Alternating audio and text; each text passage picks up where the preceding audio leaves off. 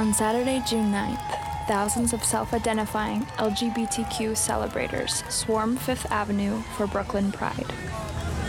I see a lot of people celebrating Pride and just happy and being proud and about.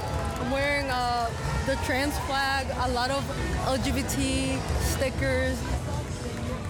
We just live not far from here and we love Yeah, we live down the street.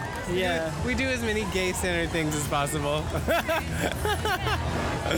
According to this year's census, New York City has the largest number of queer residents in the country. I forgive your ignorance! However, this population is threatened by the same exclusionary forces that marginalize gay, lesbian, and transgender citizens in rural America. Homosexuals kill themselves because they have no peace with God. I forgive your ignorance! I forgive you for being ignorant! I'm from an evangelical background. I grew up with people like this, so I don't hate them. They come from an ideological bubble, and they think they're right. Like, they think they're actually helping.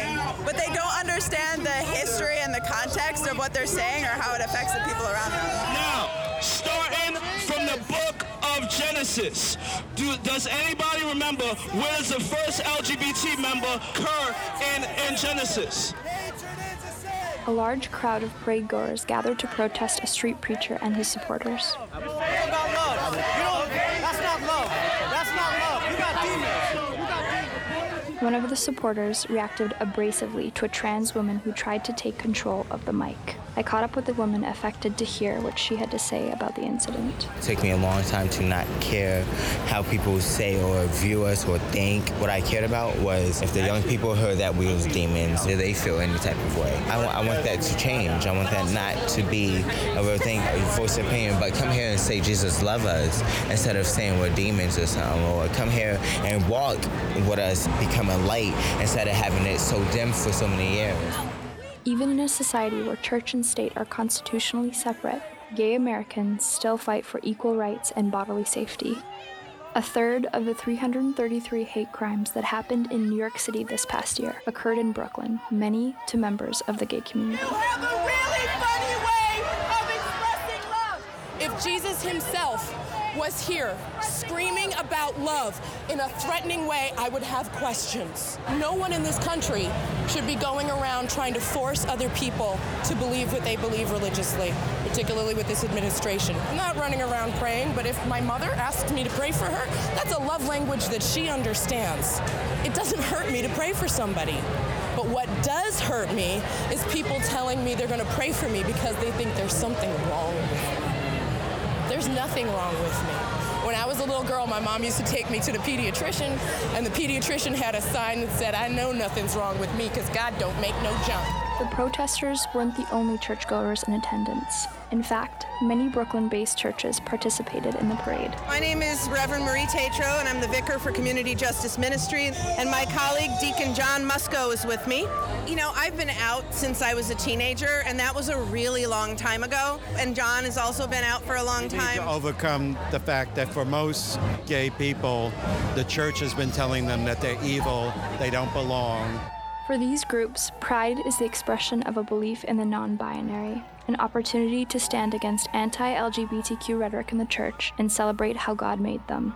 We have a lot to account for. There's a part in the Ash Wednesday liturgy that says we ask forgiveness of those whom the church has injured or offended. We are both part of that group and we are part of the group that is seeking to remedy that. Now we're celebrating the full inclusion of people of every race and of LGBT people as well. God loves you, we love you, and there's always going to be a place for you at our table.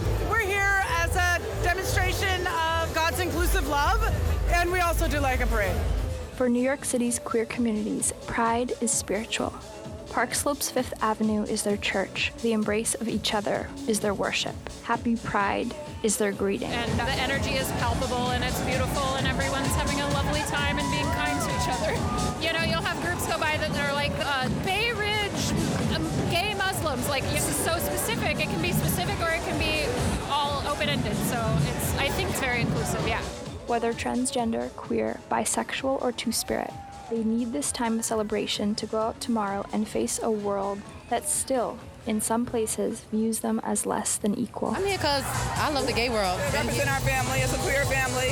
Celebrating Pride, and I'm trans. I'm lesbian, so this is my first Pride, so I wanted to kind of do it in community. I'm out proud, I brought my children here because they wanted to come. They brought me. I identify as trans. It's who I am. It's not like I'm going to change myself for the world. I'm changing myself for me. I do find a lot of challenges in the world with people and discrimination, but I learned to stick with it because I am who I am, and nobody can stop me. It feels really amazing to be here. Happy Pride.